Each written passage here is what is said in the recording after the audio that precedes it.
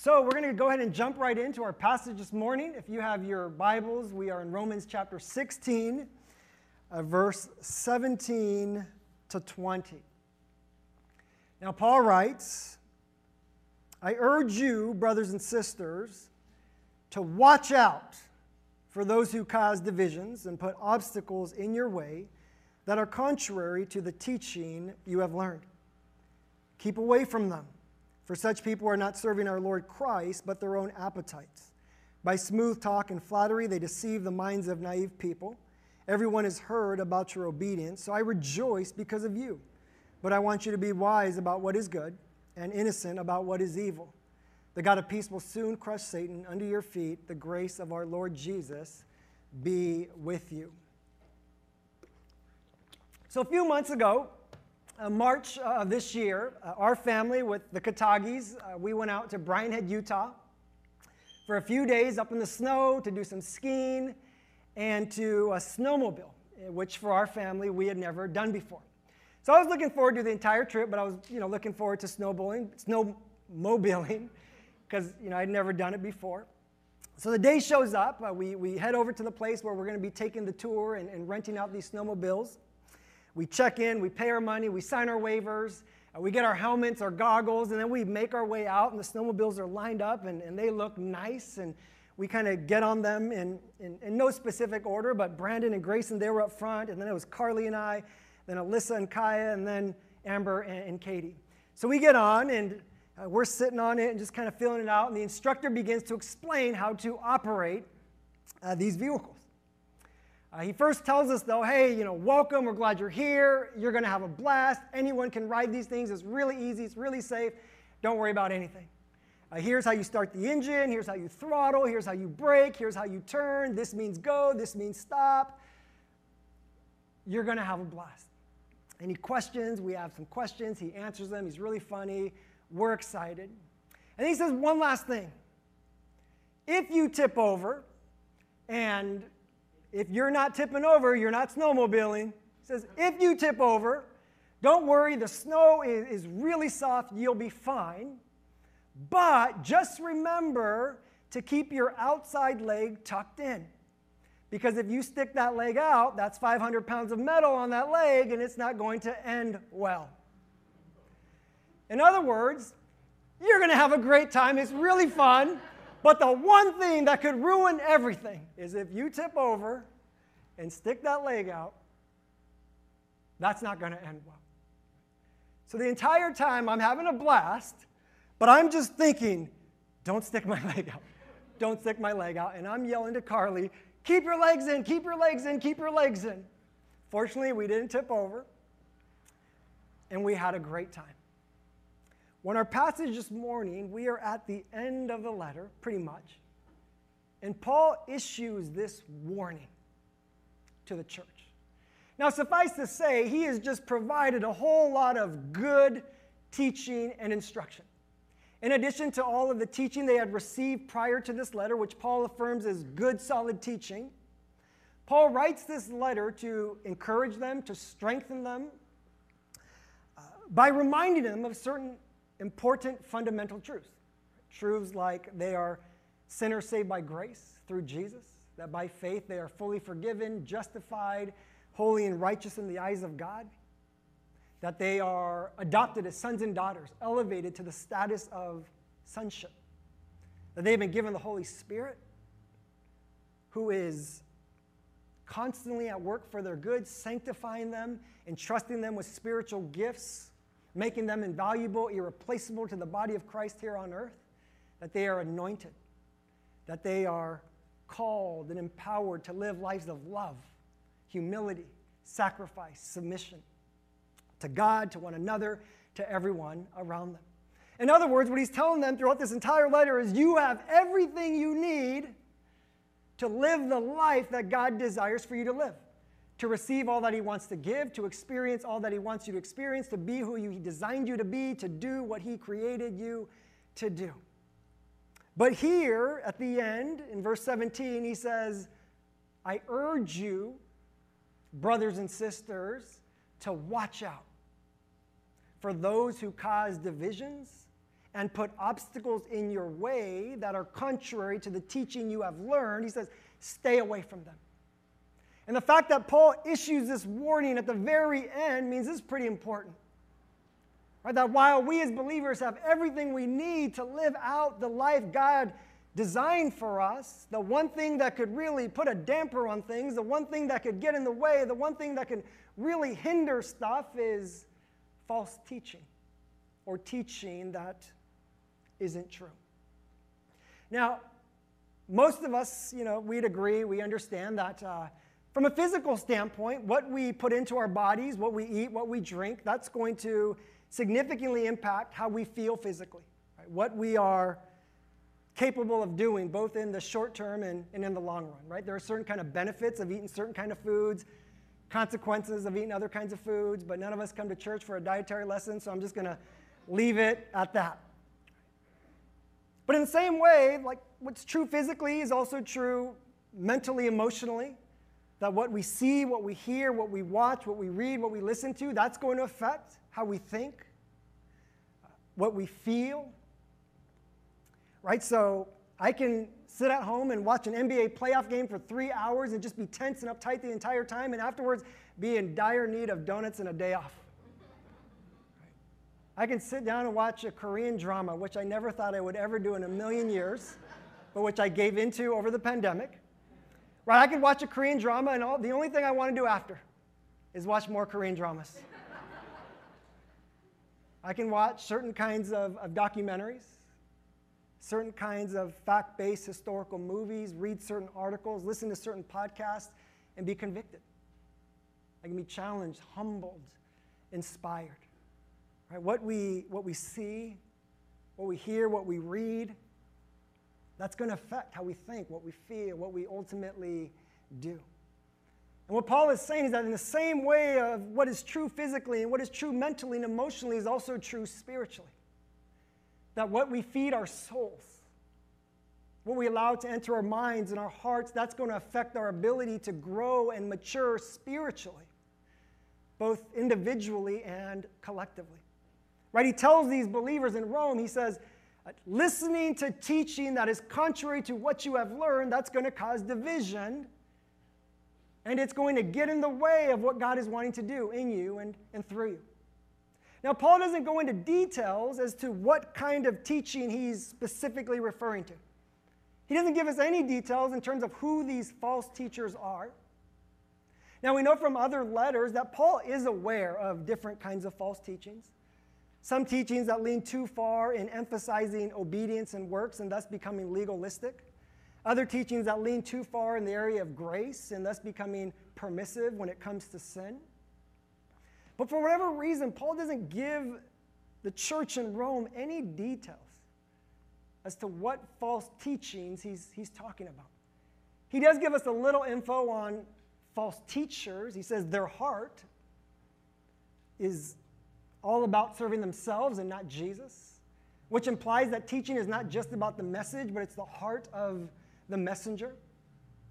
Nonetheless, though, it's a mystery as to why Paul doesn't give us more information. One could argue that in light of how dangerous false teaching was and is, it would have been very helpful for him to give us a detailed, accurate description of who and what he was talking about. But he doesn't. And perhaps the reason he doesn't give us that information is because he doesn't want the church to be overly consumed with trying to identify all the different kinds of false teachings, but rather that we would merely be diligent and proactive and intentional in learning and relearning and reminding ourselves of teaching that is true. In other words, the best way to stay away from bad teaching is to stay close and near to good teaching. And that's the challenge for each of us, to constantly ensure that we are consuming teaching that is true. Now, in verse 19, he says, everyone has heard about your obedience. So I rejoice because of you. But I want you to be wise about what is good and innocent about what is evil. Now, there are times when I'm coaching my daughter's recreational team, or maybe I'm having a conversation with my kids at home, or I'm giving feedback to a friend or someone on staff, where the message to them is not, stop doing that, start doing this, change this, fix that. But the message is simply, hey, you're doing awesome. Keep it up. Keep doing what you're doing. If you remember in chapter 1 of this letter, Paul tells the church in Rome, he says, your faith is being reported all over the known world amongst churches, right? That your faith is famous. In chapter 15, he says, you are full of goodness, you are filled with knowledge, you are fully capable of teaching, instructing, coaching one another. And here in chapter 16, he says, you're doing amazing when it comes to obedience. The way you're living your life, you are doing a great job. But I want you to be wise about what is good and innocent about what is evil. In other words, keep it up. Keep doing what you're doing. Keep practicing all that is good and continue to social distance from all that is evil. And while that may sound simple in theory, that requires a lot of effort. It requires a lot of diligence. It requires a lot of intentionality. Now, I've been told that there are some parts of this world where parents will take a very hands-on and proactive approach to their child's education. Maybe you can think of a place. What schools they go to, what classes they take, who their teachers are, beginning with elementary through high school, sometimes even through college. Right? And the reason why is because studies have shown, right, what a child learns, how they learn, who they learn from, who they learn with, that is going to have a significant impact on their development academically. When it comes to youth sports, who coaches our kids, how they're coached, how they're trained, the kind of culture and environment of the team, that's going to affect their development in their respective sport. If you think about investing or planning for retirement, the kind of advice that we receive, the kind of information that we are able to gather, that's going to affect the choices and decisions that we make when it comes to money. And all of those things require a high level of proactiveness, high level of diligence and intentionality. And we can measure the effectiveness of various things by simply evaluating our progress. So when it comes to academics, you can just look at grades, test scores. You can measure improvement from year to year, subject to subject. With sports, you can just see the development out on the courts or out on the field. When it comes to investing, you can see your gains and your losses. And what Paul is saying is in the same way you can measure the quality of the teaching you're receiving by evaluating your progress when it comes to love and obedience. If bad teaching leads to division, disunity, disobedience, then good teaching is going to lead to unity. It's going to lead to love, humility, sacrifice, submission, and ultimately obedience.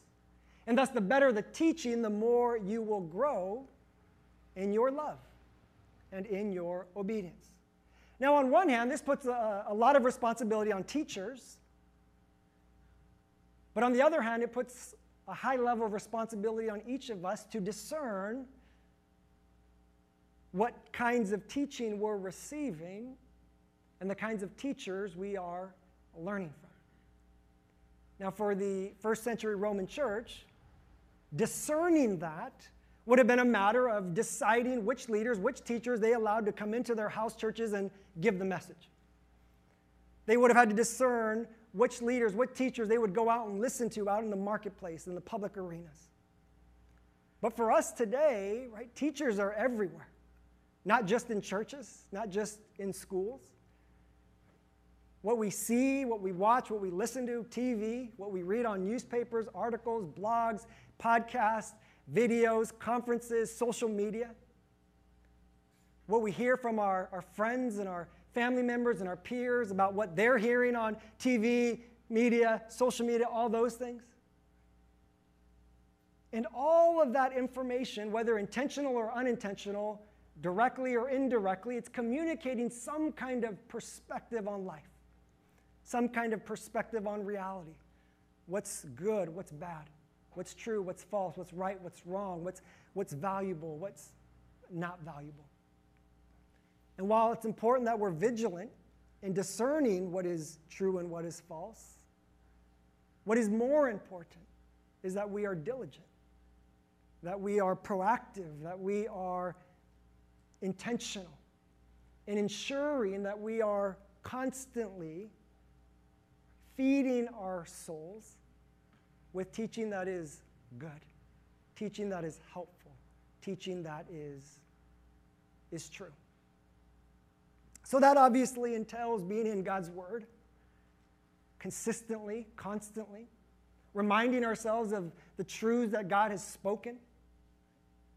But it also entails reading, watching, listening to things about the Bible, things that expand on the Bible, explain the Bible, illustrate the Bible, apply the Bible.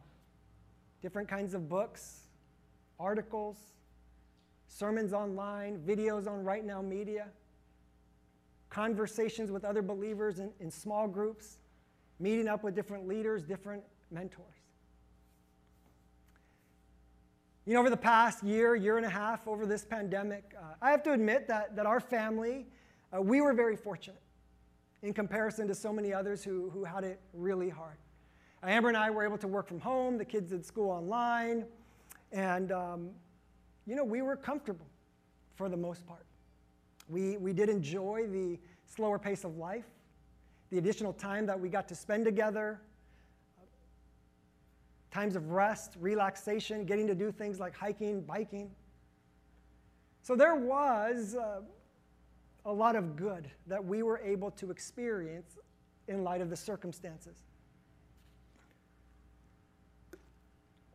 However, there was also a lot of times where I felt more scared, more uncertain, more overwhelmed than I have ever felt in my entire life.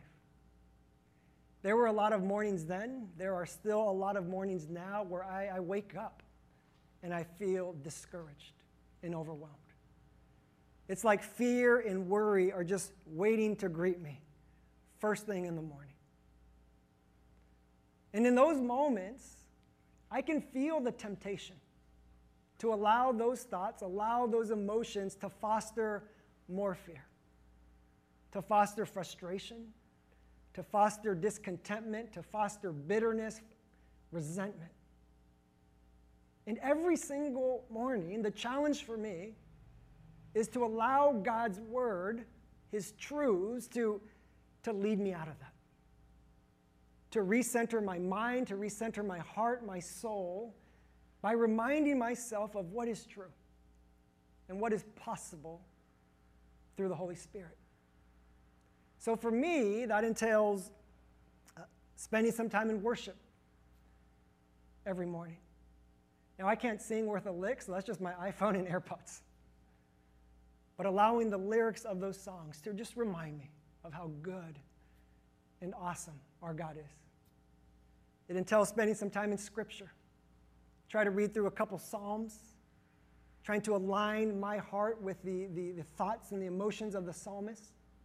I try to read one proverb based on whatever day of the month it is. So it's the 27th.